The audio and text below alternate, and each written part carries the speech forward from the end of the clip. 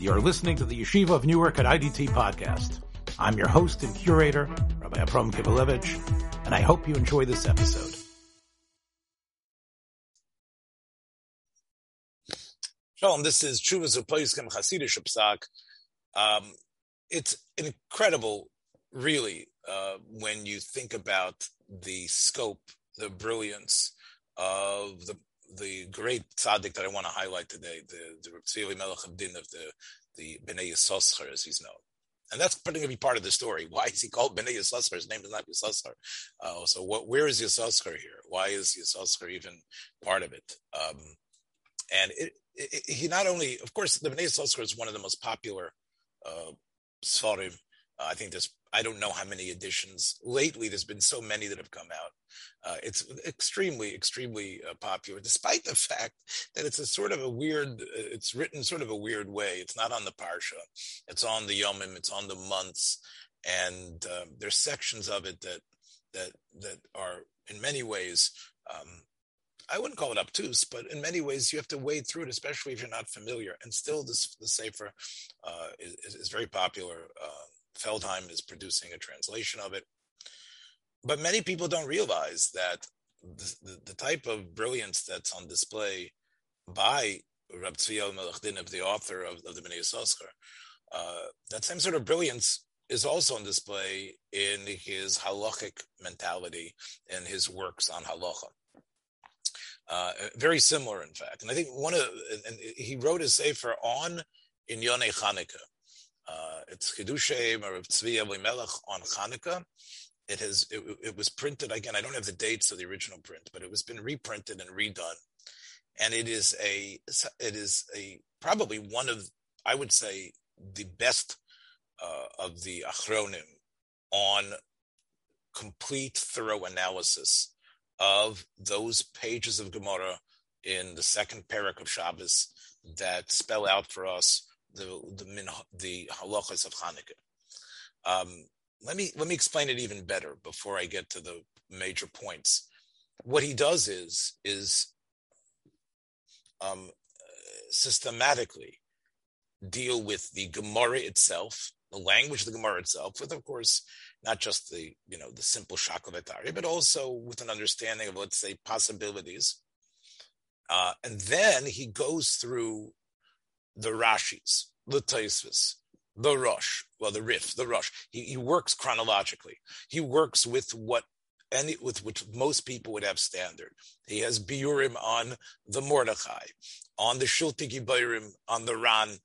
And he takes it, organizes it, and after he does his work, he develops the psukim that come out from each section, taking it through the tour. Well, actually, sometimes other Rishonim as well, the Rabbeinu Yerucham, again, who was from Provence, who wrote the Sefer Toldos Adam B'Chava, which is unfortunately, we could give a whole shir on the Rabbeinu Yerucham and why that work isn't as well known and why it hasn't been developed as more than it could be.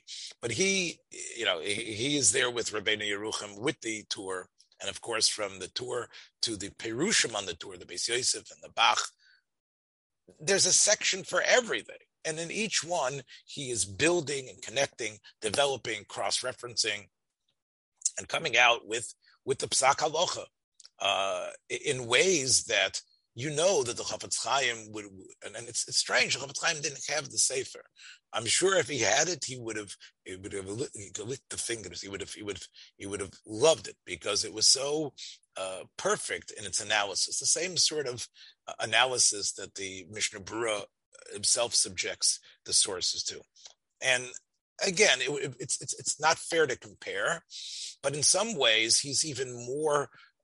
He has a courage and a strength in the way he deals with the sources that the Mishnah Berurah doesn't always necessarily indicate. So he is, and one wonders now. He wrote another sefer on Masechtas Brachos, the Magid Taluma, which is also a wonderful working on the sugyas with Piskei Halacha.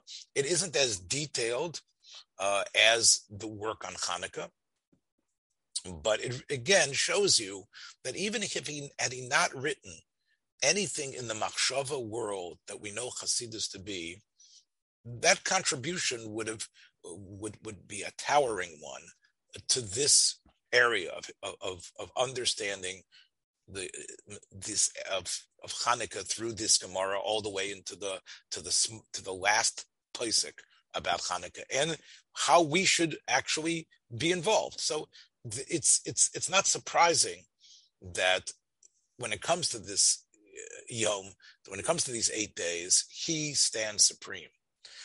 His great grandson, the Minchas Elazar, and we talked about him. We're going to talk about him a little bit more today. Writes often that in Hanukkah he is supreme. Now he means in Bnei Yissaschar, but I think he means in halacha as well. And before I get to the actual halachas that he deals with, and that is the halachas of where, in other words, what's the difference now that we're lighting inside? How does that change from the time of the original takana? Is there a complete rule change or not? And the questions I think are going to be very important. How careful does one have to be to light according to the Zman Chazal, now that we're lighting Bifnim? Now again, Eretz Yisrael was somehow a whole new space. What happened in Eretz Yisrael is completely different. Minchas Elazar took note of it in one of his svarim, that Eretz Yisrael, didn't even think about. Again, there might have been. Again, I read some articles about it. I did some research in the past. That there might have been a little bit of a pushback. Should we start lighting outside? Should we just be Mekayim Takonos Chazal, etc.? Again, I'm not fresh on those sources, but I know that eventually there were. I think so, Benny. I think you might remember. I think there was a little bit of a pushback when the Yishuv, the people who came in the different aliyos, and they wanted to say, okay, what it said in the Gemara about B'shasas Hakona, we light inside, and this that we see in the poskim that we're lighting inside, we are going to now shunt it to the side now that we're in Eretz Yisrael. And I remember there was a little pushback. There was a right? polemic about that. Yeah, there was a polemic about it. Right. I don't know who it was that was pushing and who was against it. But I know that now it's obviously the battle has been won. I think Rebbe Kiva Yosef might have been involved. Right, I think so. Rebbe Kiva Yosef Schlesinger, he was one of the champions of pushing it, right? Yeah, as usual. Yeah, right. Because as you see, and I think one of the reasons there's a pushback was because if you look in the Beis Yosef, like you could say, well, we're going to follow the Shulchan Aruch. But if you look at the Beis Yosef, the Machaber of the Shulchan Aruch, he's sort of like on two sides on this. He's still indicating, as you're going to see in a minute, that you're lighting inside. And the Beis Yosef, of course, lived in Eretz Yisrael, right? And, well, he lived in Eretz Yisrael when he wrote the Shulchan Aruch. Not when he wrote Beis Yosef, when he wrote the Shulchan Aruch, he lived in Eretz Yisrael. And there he doesn't say that we should light outside, and he indicates that we are still lighting inside. If you read him carefully, that he's still talking about lighting after the Zman, and he's talking about, he doesn't do it as obvious as the others. But the point, though, is that outside what happened in Eretz Yisrael, that occurred already, we know the reality was people were lighting inside. Now, how does that therefore change in terms of time, in terms of menorah placement, etc.? That is really the issue that we're dealing with. And I guess what I would ask is a practical question is, first of all, do you have to push yourself to light as close to the time that the Gemara indicates as not? Should you make efforts? We talked earlier before we started recording about the type of efforts we might make to fulfill something, even though it's quite difficult to fulfill. Should we try to do that to get home, for example, to leave at a certain time in order to fulfill that mitzvah as properly? Should we try to beg our bosses to let us go early from work because we want to try to fulfill the time that the Gemara indicates? Would that be called on? Would you at least be able? Should you have that conversation? obviously, the Shulchan Aruch says that you can light after the time. The question is how crucial it is to try to light in the proper time. That's one thing. Second thing, where this question is very important, of course, is if you're lighting inside, how important is it to light in a place that the Bnei Rishus Harabim can also see? In other words, how important is to put the menorah in the window? How crucial is that? Is that something that, now I have to tell you, the Mishnah Berurah, despite the language of the Ramah, uses other achronim like Rabbi Yaakov Leiberbam and the Rachayim and the Chaya Adam and others to push this idea that despite the words of the Ramah about, we're lighting inside, it's all about inside lighting, the Mishnah Berurah, armed with the Litvish Goyin, the Chaya Adam and Rabbi Yaakov of Lisa, pushes consistently, although it's not in the words of the Shulchan Aruch, and perhaps, again, it might be in the Pri Megadim, but I'm not 100% sure, that one should do whatever he can to light in the window, and the window is the best place, even though that's not what, it doesn't say that, the Ramah does not say that in Shulchan Aruch. What, according to, what would the Bnei Yissaschar or Rav Tzila Melech Dinim say as far as that goes? In terms of lighting in a place that the Rishus Harabim can see. How crucial is that? Is it a hidur? Is it important? Is it wrong even? Especially if, again, he doesn't mention this, but I can tell you, many people, their major, in other words, the window that faces the street is not the window where most of the living of the home occurs. Now, there are people that have a living room with a bay window, and they'd anyway be sitting there. And the question is, should they open the shades or whatever, or are people looking in? But there are many people that, although they might have a guest room or some other window that faces the street, but most of the living that they do is in someplace else. Would you tell that person, would you direct that person to light in a window, even though they are not even using that room or hanging out in that room? And that's not the normal place where the family gathers. That would be the question. My sense is from the Mishnah Berurah, who's later, of course, than the Bnei Yissaschar, and the Achronim that he quotes, he would say yes. I don't think, however, that is the psak of the Ramah, and I think this is still an important issue for many. How important is it? When to light and where to light, and how have things? The fact that we don't do it the way that it's mentioned in Chazal normally, how does that? The way we're doing it, what are the parameters? And that's really the halachic question, one of the halachic questions I want to deal with. Now, before we get to Rav Tzvi Elimelech specifically, I just want to say something that's sort of a mystical idea that I think is fantastic. But they say that, and they bring it down, his family, that Tzvi Elimelech always felt something special and powerful about Hanukkah. As a young boy, as getting older, he found that the work that he produced, the one that we're going to be delving into a little bit, was a byproduct of an incredible intensity and energy that he had about Hanukkah. And he was always wondering about it. He was wondering about why he was so connected to that, the chidushim that came to him. Again, I guess if you do a study of the volume of material on Hanukkah versus the volume of the other holidays of Bnei Yissaschar, you might find there's more stuff in Hanukkah. Again, I haven't done that study, but clearly this was something that was churning within him. And he was working on his sefer. He was working on putting these ideas together. And Hanukkah was always so preeminent. So he decided that he was going to visit his Rebbe, who was known as Rabbi Yaakov Yitzchak of Lublin, the Chayza of Lublin. The Chayza, of course, means the seer of Lublin. And, unique, I guess, in some ways. Like we would say every Rebbe in a way had Ruach HaKodesh, but the Chayza's name was the man with Ruach HaKodesh. Was like it was dripping out of him. He would look at you and be able to tell who you were, what the shorish of your soul was, what Gilgulim you came from, That was the gift. Again, there is a tradition that the Chozeh inherited this from his Rebbe, the Noam Elimelech. Noam Elimelech gave the Chozeh his gift of super sight into the past. So anyway, the Bnei Yissaschar was going to the Chozeh, and of course, like all Chassidish stories, which before he even opened his mouth, the Chozeh knew, of course, what he wanted. And the Chozeh said, look, I know you've been thinking where you're from.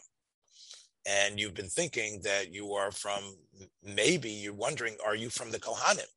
Because the Kohanim, of course, were the heroes of Hanukkah. So maybe you are from Shevet Levi or from the Kohanim. He says, you're not. However, you're from the Bezdin of the Chashmonaim. The Bezdin, in other words, the Talmidei Chachamim, who were there in Bayesheni, who, on the heels of the victory that the Chashmonaim were able to accomplish, understood how to put it in perspective and craft the mitzvahs of Hanukkah.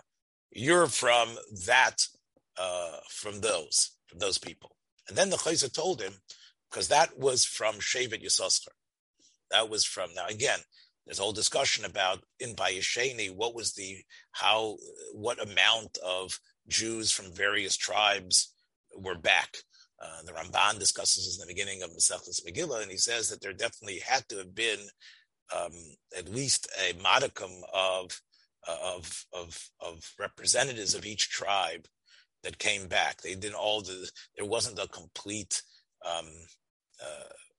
exile of the 10 tribes, that nobody from those other tribes came. There was a group, supposedly Yirmiyahu went and was able to gather them and bring some of them back. And there was enclaves of that. And you would say, based on what the Chozeh was saying, that some of the Bnei Yissaschar, in other words, the people from Shevet Yissaschar, were sitting on that Bezdin Sanhedrin, as it would be of the Chashmonaim, and he, Tzvi Elimelech, was a descendant or connected in his soul, or was from Yissaschar. And that's why, once he heard that, it explained to him why he was such a Hanukkah, so enraptured and so involved by Hanukkah, because that's where his people had really fashioned the holiday. And it also gave him the name for his book. So that's why he became, so really all of this is really, again, all tied up together, as it would be. So I want to show you here, we'll start with the tour. The tour says in Hilchas Hanukkah that when there's a question, of course, where do you light Ner Hanukkah? The Gemara says that if a person has a large home that is, let's say, takes up the eastern side of the street of the square, and also, let's say, the northern side. So he's got a house that's a corner house, and there are two entrance ways into the house. So the halach is a person needs to light in both spots because of mipnei hachshad. Because there are people that are going to be walking on one side of the street, but don't turn the corner and say, hey, why isn't this guy lighting his Hanukkah lights? So the Tur writes there, after he quotes that halacha, he says, Kosav Balatruma Lididan Shemadlikan Bifnim, the Balatruma, a Rishon who was before the time of the Tur, but from the Ashkenazi Rishonim, from the period, I think even before his father's time, a 13th century Rishon, not a 14th one, a 1200, in the 1200s, the Baal Truma. Shemadlikin bifnim afila beis ruchais daile be'echad mehen. Yeah, we light inside. You don't care. Sheina kera el bnei abayis. So the Baal Truma writes, and this was a collection, a sefer collected from the people who were also from the Baliyat Teisvis. I think it's Reb Baruch of Germaisha. I think so.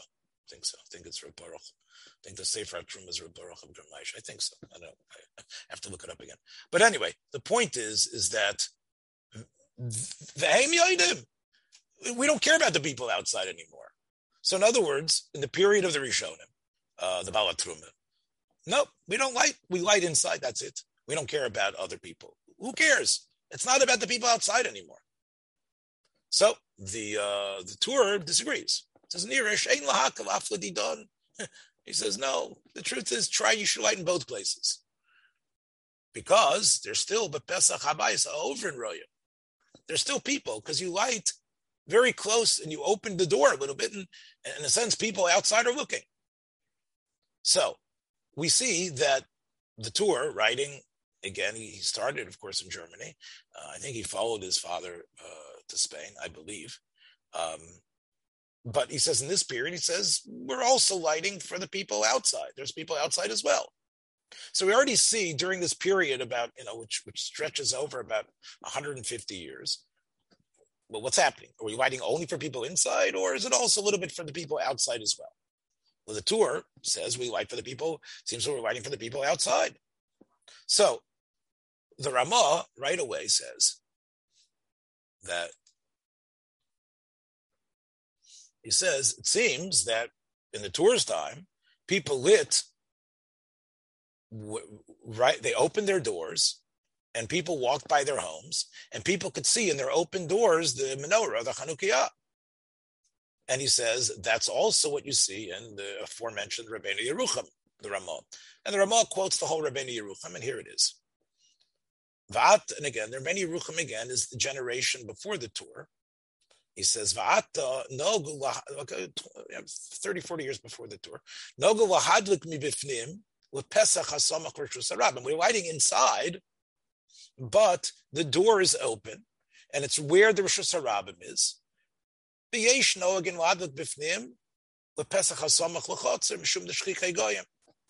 Some, again, assuming in Provence here that he's referring to that they had a courtyard in front of their house, some do not put it close to the street.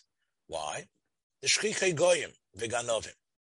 Because we know there's bands of non-Jews and even the type of Jews you don't want to hang out, thieves. The Ein Regilun, and therefore we don't want to light close to them because who knows what sort of problems they're going to make. They're not a sakana, but why should we have our Chanukiah stolen? Why should we give people a reason to come close to our house? That's very interesting. It says another reason why we don't light right on the outside when we have a courtyard, and from the courtyard you could go into Rosh Hashanah, is because where would you light? The whole idea is you want the menorah and the mezuzah to surround you. Well, we don't put, the Rabbeinu Yerucham says, we don't put our mezuzahs anymore right to the Rosh Hashanah. Why? Because the Goyim steal it. So the non-Jews, the Christians, whoever they were, would actually rip the mezuzahs off the doorways.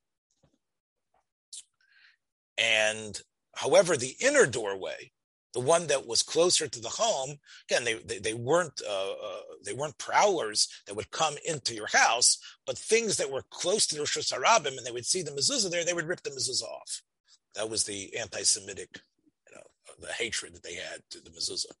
However, the mezuzah that was close to the house, that would make sense. So therefore, the minhag was to put it open the door, and you can still, as you can see, but you'd have to stare a little bit into the chutzner. So he says, so people can see it, even though it's inside. But the Ramah says things have changed now. The Ramah, writing in the 16th century, says, we're in the home that's sealed off for the winter, meaning the house, which is really our winter stay where we're going to hibernate and be here. I mean, we will go out, of course, to do our things, but this is our home. That's really inside. And of course, there, the Beis HaChoref, as he calls it, there's no hecker for the people at all. It's nothing to do with the people outside whatsoever.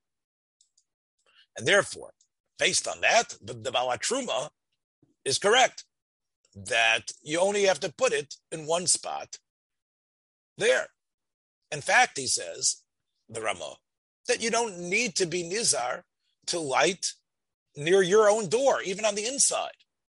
You don't have to keep your door open, and you don't have to light near your door, because who cares?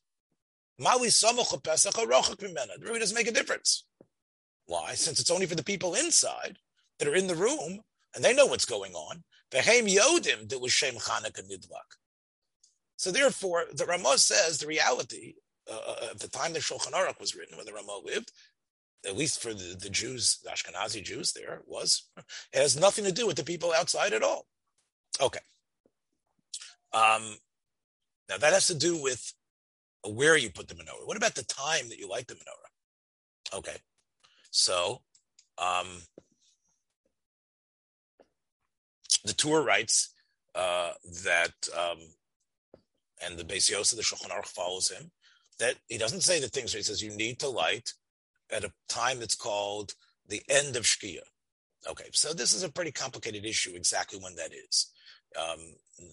The Vilna Gaon, knowing that that's not what the Beis Yosef says, writes here that that's right when the sun goes down. But the Beis Yosef himself, the author of the Shulchan Aruch, if you read him carefully, you can see that he and the Tur believe that this is not when the sun goes down, but it's actually about 15 minutes, about 13 minutes before the time we call Tzeis HaKolchom. So, for example, the first night of Hanukkah, November 29th this year, that would be approximately, if you look on the Maizmana, that would be approximately at, we're talking about the time for lighting according to or at least in this area, would be in the Northeast here in New York, would probably be around 5:03, I believe, and which is about 10 or 13 minutes before it says Chachamim. So that's when you would light Sof Shkiyas Achama, and it would have to last, as we know, a half hour, because that's what the Rishonim say is the shear of the Shem. It doesn't say that in the Gemara, by the way. It never says the shear Chatzi Shah. The Rishonim say that, and this is what the Torah quoting them says. Now, and the reason why it's then, because people can see it. You can presume Anisa, people are coming to their house. People, Shav and Veroin. Okay. Shav and Veroin. People who are passing by, people are coming home from work. They're able to see it. They're walking to their house. Okay. And the amount of oil has to be that amount as well. Now, he then says, Umikol Mokom, he says, Adayan Zmana Kol Halayla. The Tur then writes that even though that's when you light it, but he still indicates that if you miss that time, you can light later than the time that people are outside. Again, remember we saw the Tur before, that you're lighting for the people outside as well. That's what the Torah's opinion is. However, there's still a mitzvah to light, even though you can't be mefarsim it to anyone outside. There's still a mitzvah to do it all night. Dilo Karambam. The Rambam writes that, and the Rambam's writing, and he doesn't indicate that there's any difference between places, that if a person doesn't light at the proper time, you do not light. You've missed your chance. It's all about being mefarsim to the people outside. The Torah says, well, that's not true. Even though we try to get people outside, but even if the people aren't there, there's still something about lighting inside. So the Torah, once again, is in the middle, right? The Torah says you light for the people outside in a way. It's still inside, so you try to do both. You try to fulfill in some ways the Takanas Chazal, but it's not, the Rambam might have been right in the time of Chazal, but since things have changed and we're lighting inside, therefore, that allows us to light all night and with a bracha. Now, the Bnei Yissaschar is actually going to talk about, can you really light all the way? Can you light? How about if it's 20 minutes before? Can you light after Agos HaShachar? How about if it's still dark? These are questions he has based on this opinion. The Torah quotes Tosfos that says, that you don't even have to try to light that way. So once again, Tosfos is like the Baal Truma that says all these laws don't apply anymore.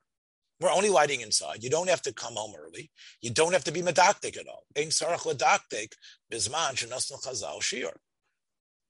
because it was only for them. We don't light inside anymore. So therefore, there's no reason to be makbid. So you don't have to, there is no hidur even of lighting bisman. Now, he quotes one of the Balei HaTosfos, the Torah, the Sefer Mitzvahs, that's the Smag, or Moshe Mikutzi, that says, you should still, again, obviously, you have to have people up in your house. Nochon lahaduk ba'o b'nei beiso neurin. Again, I don't know if the Bnei Yissaschar makes the diak of nochon lahadlik, but it sounds from here that if you come home late, you might not even have to wake them up. Nochon lahadlik ba'o b'nei beiso neurin. At least the people should be up when you're lighting. But that is the opinion of the Balei HaTosfos, the Sefer HaTruma, the Sefer HaMitzvahs. Again, they were writing perhaps in their area, but at the time of the tour, he says, no, tzarech l'dakteg b'shir. You need to try to be careful. You need to ask the boss to come home early. You have to light at the time of Sof Shkia, which again, according to him, would be around 10 or 15 minutes before, 10 or 12 minutes before Tzeiso Kochavim,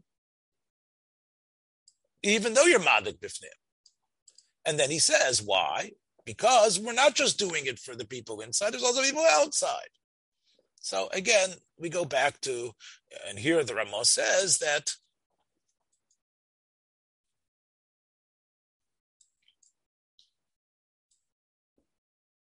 Ramah says, no, B'zman hazein lochush. And he says, nobody is makbid anymore about Shkia anymore. And that's what it writes in the Minhagim, the German Minhagim, Rabbi Isaac Terna, etc. That, we're not makbid.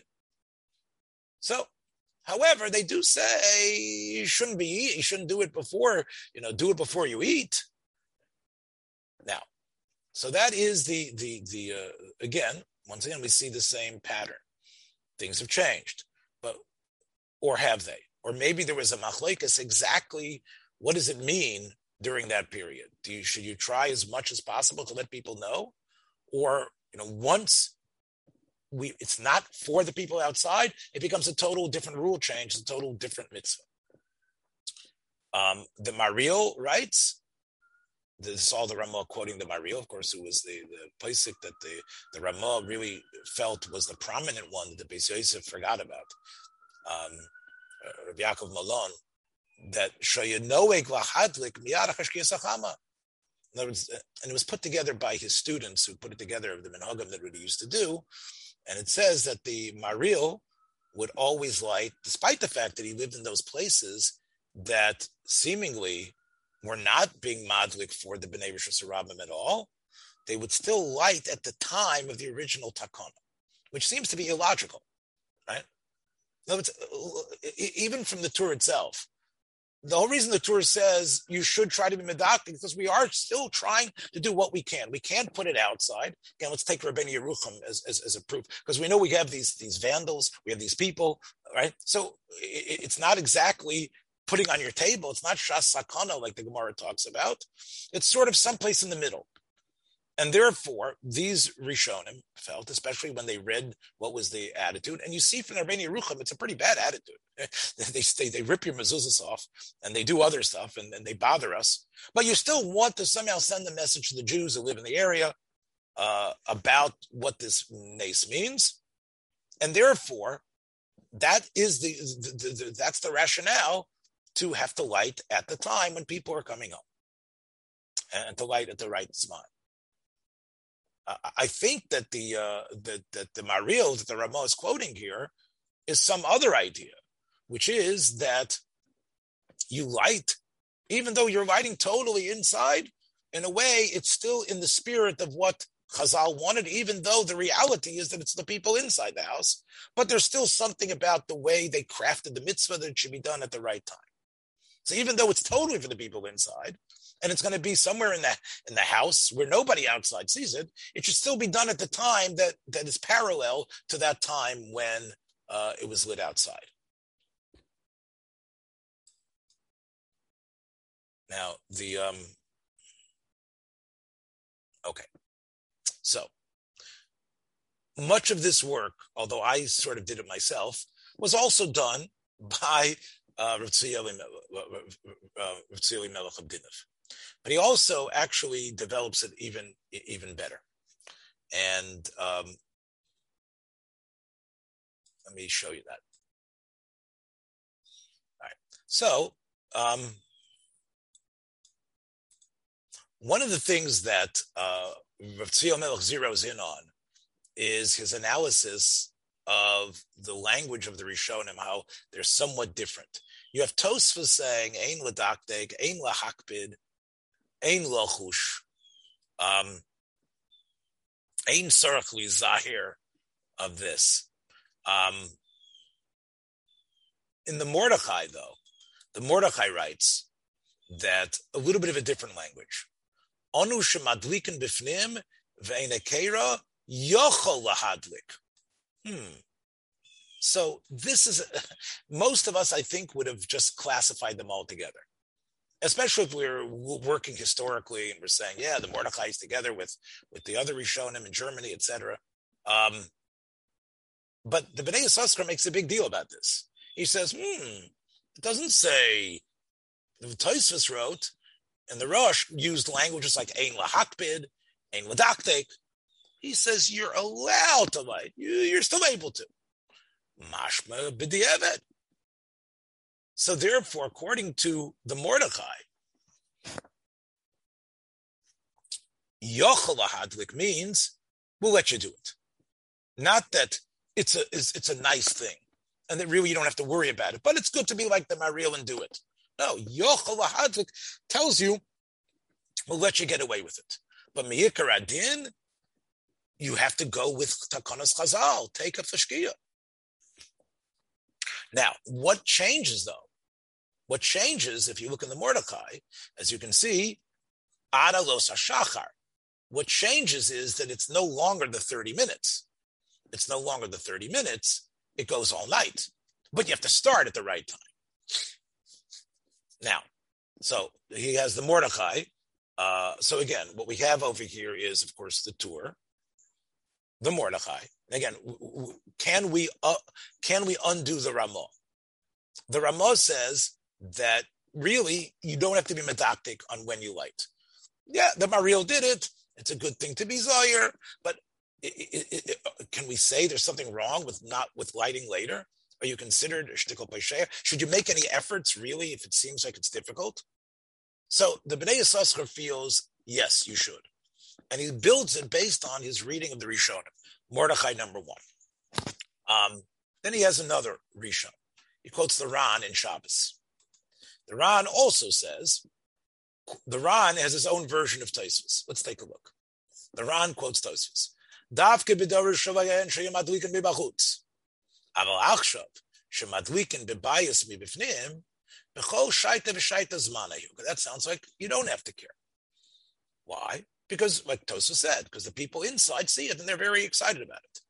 But he says, miyu l'katchila mitzvah lahadlik mishetishkacha mishum zrizin makdimim. So now we have another reason, zrizin makdimim. So now that means, what does it mean, zrizin makdimim? It doesn't mean that the zman of the mitzvah has to start at 5:03. That's true. However, because of zrizus, you should definitely do it. Which means zrizus means don't you want to show love of mitzvos? So zrizin should force you to light on time. Now, then the Bnei Yissaschar says, so we have the Mordechai, we have the Ran. What would be a difference between the two? So he says, if you say that in a way you're fulfilling the main takana, so then, or you could say, why should I light exactly as close to Shki as possible? Because of Zrizus. Let's say at that time there's another mitzvah. Let's say there's another mitzvah you could do. So if you say that Ner Chanukah also is meant to be done properly in the time, and we're trying to fulfill that aspect, even though we're doing it for the people inside. So even though you have another mitzvah you could do, you should light Ner Chanukah first, and then do the other mitzvah. Because Zrizus, Ner Chanukah is better than just Zrizus. Zrizus is just a din. Every mitzvah should be done as quick as possible to show how much you love mitzvahs. But here, Ner Chanukah is built on being done at this moment. And that's the main way to fulfill the mitzvah. It's the best way to fulfill it. Therefore, even though there's another mitzvah, you do Ner Chanukah first. But if you say the reason why you would want to light Ner Chanukah at the time is because why not be a Zariz? So then if there's another mitzvah involved, then why is Ner Chanukah better than this other one? Now, you want to say that Neiras Chanukah is Persume Nisa, and therefore it's a very beautiful mitzvah to be Zariz in. You're being mafarsim it to everybody in the house. Mikol Mokom, he says, but if you can light later, that you won't push the other mitzvah away. Right?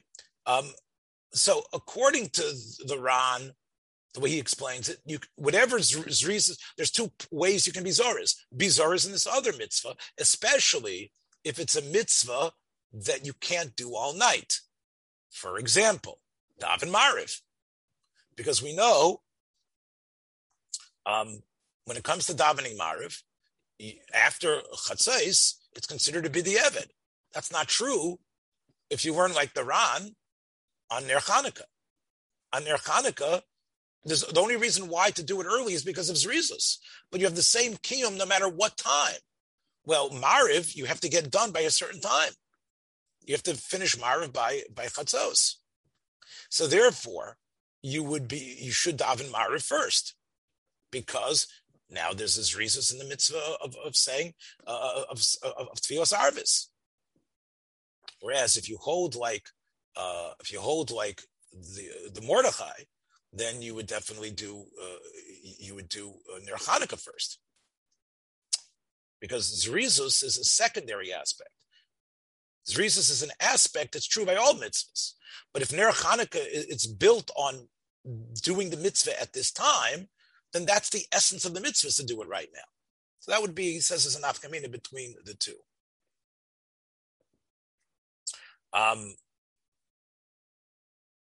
He comes up with some other nafkaminas that, in terms of learning Torah and other things, in terms of whether you can start to learn and whether you can have a shomer to tell you, hey, it's time to light.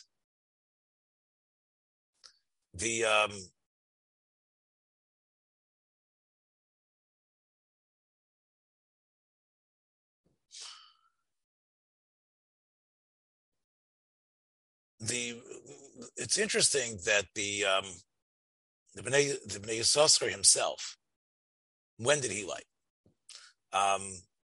So he lit as according to the Shulchan Aruch Shita, and his great grandson. I just want to read this because it's a beautiful piece. His great grandson brought that down. The Munkatra, and he says he would do it. He would daven Mariv first, because remember, there's a machlekes, and according to some Rishonim, it's not a din in the mitzvah itself; it's a din in Zrizus. But he would daven Mariv, maybe even daven Mariv a little bit early, and to make sure that he could do Hadlokas Chanukah. Okay. Now, so the Bnei Yissaschar, the Darkei Tshuva son, Minchas Elazar says, "Shamati echad me'ashkenazim ha'misnagdim shetoma al minhag hachsidim v'tzadikim admorim shedliku neiros Chanukah kamo beishos achar tzeis hakochavim." Why is it that it's known that the Rebbes would light 2 hours after tzeis? Now, it's true the Ramah says that you don't have to be nizar. But since the Ramah says also, from quoting the Maharil, it is good to be zoyer on that, well, you're a Rebbe. In other words, the argument was, Rebbe, isn't Chasidus meant to be medactic on things? All right, so it could be there is the sheet of Tosfos is still true, Bisman Hazeh and the Bala Truma, that we don't have to be medactic in the Ikra Mitzvah. But it still is a hero, as the Ramah says. It's still something to light better, especially as we see the sheet of the Torah, Ben Yerucham, that there was something about lighting Bisman, and even if it's like the Maril, you should light on Bisman. Why aren't the Rebbes doing that?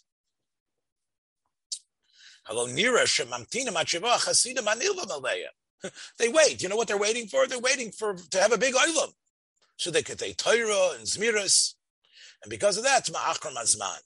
What type of narishkeit is this? This was the argument. I don't know who wrote this, but it sounds like somebody at the time of the Minchas Elazar printed a screed against what the Chassidim were doing. I'm not sure where it was written, where it was printed, but it sounds like it, as he says over here, that Echad me'ashkenazim ha'misnagdim. I don't know. It'd be interesting to zero in whoever that was. But he seems to have a good point. What's going on? So he says, I want to tell you, first of all, that my great-grandfather, Bnei Yissaschar, he did it right after Mariv.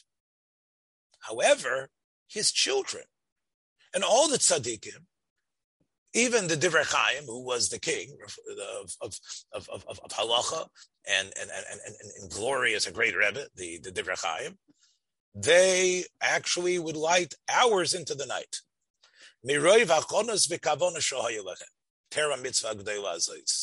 Because they would really concentrate and they would work themselves into a holy frenzy to be able, I don't know if that's the right word, but to be able to do the mitzvah so properly, because they knew what was going on was revealing the Or Agonus, was revealing the hidden light from the beginning, the supernal light from creation. And in order to do that, in order to be able to be a conduit and to be able to be able to bring that light down, they needed hours of preparation to be able to do that properly. That's the simple. Well, that's what they would say. The reason is simple. It's not. V'im Taimar. So you might say the Munkatra says, it's all right. Can't you get ready by that ready? Okay, you have to get ready. But you know the mitzvah, you know the Zehirus, and you know the Shitas Rishonim and the Achronim that say this is special to do it specifically at this time. So why aren't you doing it then? He says, that's not a question. Why? The main thing is Pirsum. Like the Mogan Avram says, when people are around, and if people aren't around, the psak of the Mogan Avram is that you don't light with a bracha if nobody is up in the house. You have to have people. But that's only true because who are you? You're a householder. You have a home. You have a wife. You might have children. You have other people at home. So the mitzvah is unique to that unit. But people who are in the public sphere, people whose lives are dedicated to the public, people who live for the public, who are avodim to the public in a way, the Rebbes, they're different. They have a job. They're memunah on tzibur. It's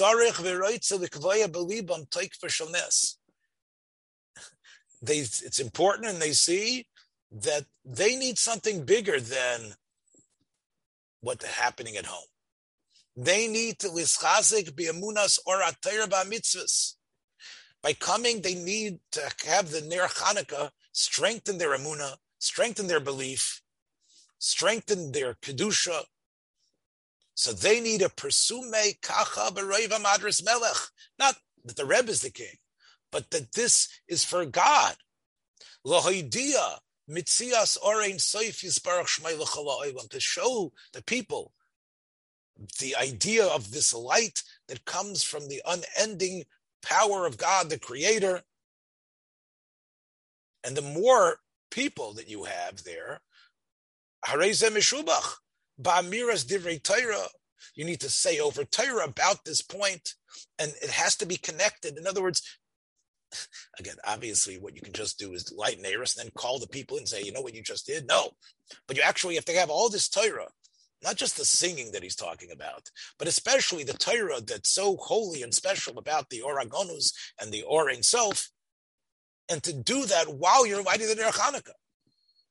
So, Alkein im kavanose v'shem shamayim ad sheyelchu abnei olam lebeisam laduk ner Chanukah yitza seichem and ashuk.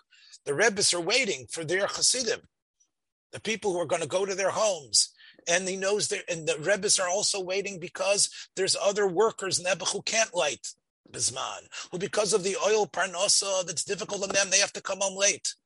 But there are also people that the Rebbes love and want to be connected to.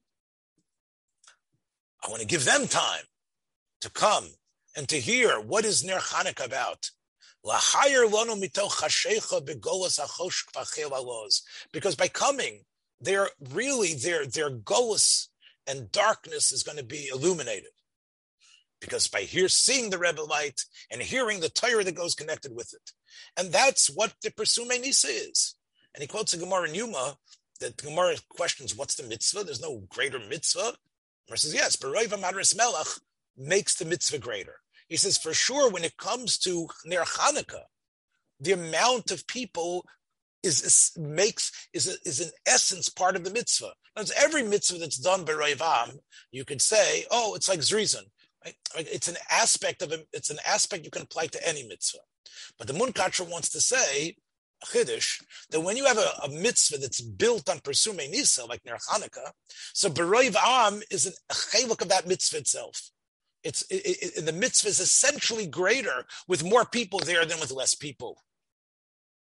And therefore, since the Rebbe has these people and they're coming to understand what Chanukah is, so it's better to wait ad sheyovu hashoimim, till everybody should come, because that's the purpose of it. So it's interesting that his great-grandfather did not say this.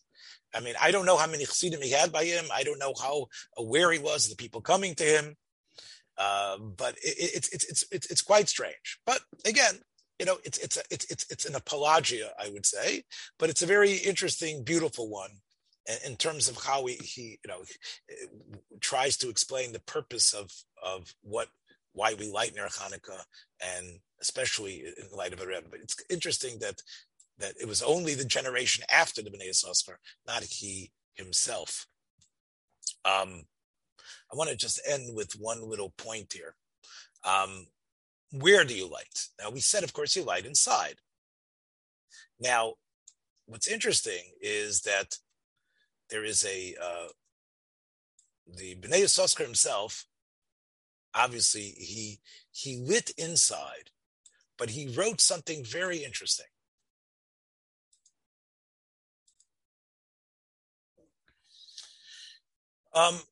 Again, the Munkatra says that he heard that his great-grandfather, Tzvi Elimelech, had a shashit, a lantern of kesef, and it had glass on all sides, and inside there was a silver menorah to be Maduk Ner Shel Chanukah. And he says, Ki tiyeh lo tzorech be'ez bias goyel tzedek. When Mashiach comes, then we're going to light outside again.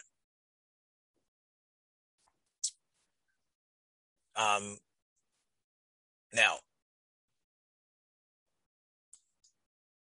only in Zman Mashiach. He says he had this menorah constructed in a way like they have now in Eretz Yisrael in glass that's strong enough to prevent the winds that were blowing. The Munkatra says that lantern with the menorah inside of it and the glass went to his son, the Rebbe Eliezer of Landshut, but then it was stolen and it got broken. They don't have it anymore. So of course the question is, as you can see, is that even though he had the means to light outside, he didn't, and he actually had a menorah ready for Yemei Mashiach when he would use it, even though he would be able to light outside. Once again, the question is, why is it so clear that you have to light inside? Is it really sakana? The Bnei Yissaschar goes through a great analysis about the Gemara, and he shows that according to Rashi, sakana doesn't mean sakana's mamish. It means like they would come and the Parsium would come and take your lamps away. And that's very frustrating. They would do that. But even that doesn't happen today. And his great-grandson asks, well, if you look in the Mechaber, the Mechaber says, b'shas hasakana. It's not really a sakana anymore. And therefore, lama kulonu madlikin mibifnim. Why can't we at least try to do what they did in what happened in Eretz Yisrael, the Munkatra is saying. Now, the Ramos says, no, we light inside. But maybe he says in Kraka, there was still Sakanas Nefashas Me'anochrim. Shalayaku Esayudim Bikinosam Aldosam. Because they're going to say, what? You guys are showing your religion? Who will show you your religion? Get into a fight, push them around, break a couple of bones? So therefore, they were afraid to do any sort of public showing of their religion in the street. He says, but today it's different. And there's definitely many places around that would be able to do it.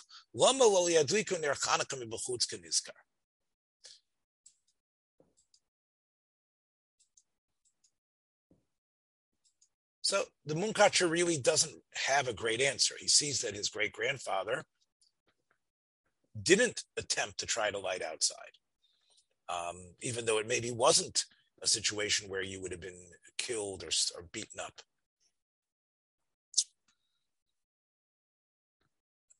An answer to this is a cute answer, and we'll end with this, was said by another descendant of the Bnei Yissaschar, the Kloisenberger Rebbe. So he says the following.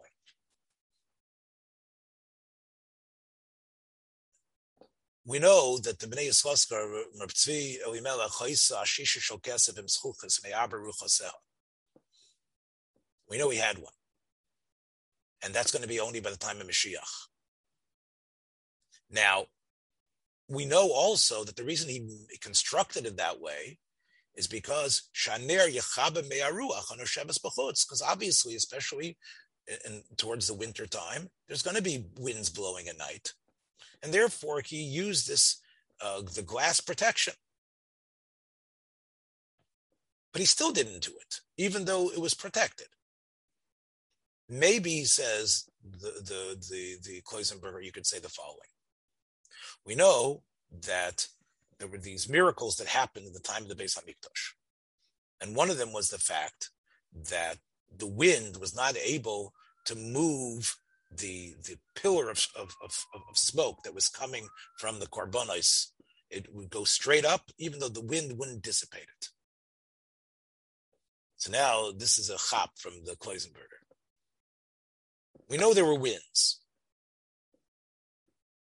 They also made a takon in the time of Chazal and Bayis Sheni to light outside. They didn't say that you have to do it with a glass. Light outside. People lit. They didn't have all these constructions. This is a Naya Hamza that the Bnei Yissaschar had, that the Bnei Eretz Yisrael in later generations developed. But that's not the way it was in the time of Chazal when the Yishkar Takana was. How could they do that? How could they make a takana to light outside when there's a great percentage of chance that the flame wasn't going to last, and maybe you wouldn't even be able to get the flame to start? And we know it's going to rain. We know it's called Yemos HaGeshamim. Isn't that weird? So he says it must be because when you do that mitzvah, you're tapping in to the mitzvah, the menorah itself. The mitzvah of the original menorah in the Beis HaMikdash. That was Homal Min HaTeva.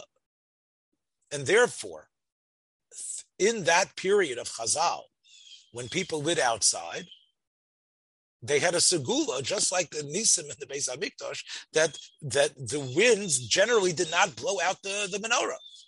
That was like a segula, a miraculous segula, that was an extension of the original Nes Chanukah, and now extended to everyone who lit outside. He says that was true in that period, that for a while the miracles, and they were present by the Baalei Ruach HaKodesh among the Tanoim and Amoraim perhaps. But he says today, we don't have that. We don't see these type of, again, the Kloisenberger is saying, even though we had a Rebbes and Tzaddikim with Ruach HaKodesh, we don't see that type of miraculous things. We don't see Nes Lis Noses. So therefore, we got to worry about, you can't just light outside because it won't work. Because clearly you're not going to light in a place where it's going to become extinguished. We find even homes are drafty and lights go out. So therefore we push it back b'fnim. Not about the sakona, not about the fact that they're going to beat us up, not about the fact that, right? It's that the mitzvah itself developed with a courageous, miraculous aspect, which was light. The wind's not going to blow it out. That's not true anymore. It's like the Mesoita are not Baidik the Isha anymore. It's not true. And therefore, that's why the Bnei Yissaschar wrote, B'Yemos HaMashiach. That's when things are going to be different. That's where God is going to bring back the miraculous aspect of Ner Chanukah, and we're going to be able to light Kedina. So now the problem is this shot in the Bnei Yissaschar that the Kloisenberger said is schwer. Why? Because he says he's got this thing ready for Yemos HaMashiach, but according to Kloisenberger's Shtickle Torah, which is very drush, you're not going to need any glass. We're going to go out there and light, and our Chanukiot aren't going to go out. Our menorahs aren't going to go out because we're sort of tapping into that original miracle, which has now been Nischadish again with Yemos HaMashiach. So he says, he felt that he wouldn't even be Zoich. And he says, he felt that lo Yizke V'nesh lo Yecha B'neiro, L'kach Huchrach L'haskin L'atzmo Ashishis. He felt that he wouldn't be Zoche, Rav Tzvi Elimelech. Why? As he's going to say here, and we'll end with this. V'kama omku inyonav hakdoshim. How deep his holy ideas were. And I'm going to add here parenthetically, how deep, developed, perfectly analyzed were his Torah. Incredible, off the charts. The subtleties that he catches, like you saw before with the Mordechai, and he does that all the time. The subtleties of language, and he builds from that. He isn't just like a note taker, a fact checker. He actually builds and sees and remembers. And he was incredibly deep as far as that goes. The Shifles Liba Yakodesh, but he was an incredible onav, and he felt that he wasn't really that great. He felt he was, and therefore, that's why, Ki Yadua, he said, I'm going to have one, but I don't know if I'll have the miracle. So because of that, mine is going to be contained in glass that way. Thanks for joining us for another episode from the Yeshiva of Newark at IDT Podcast. Be sure to subscribe on your favorite podcast app so you don't miss a single episode.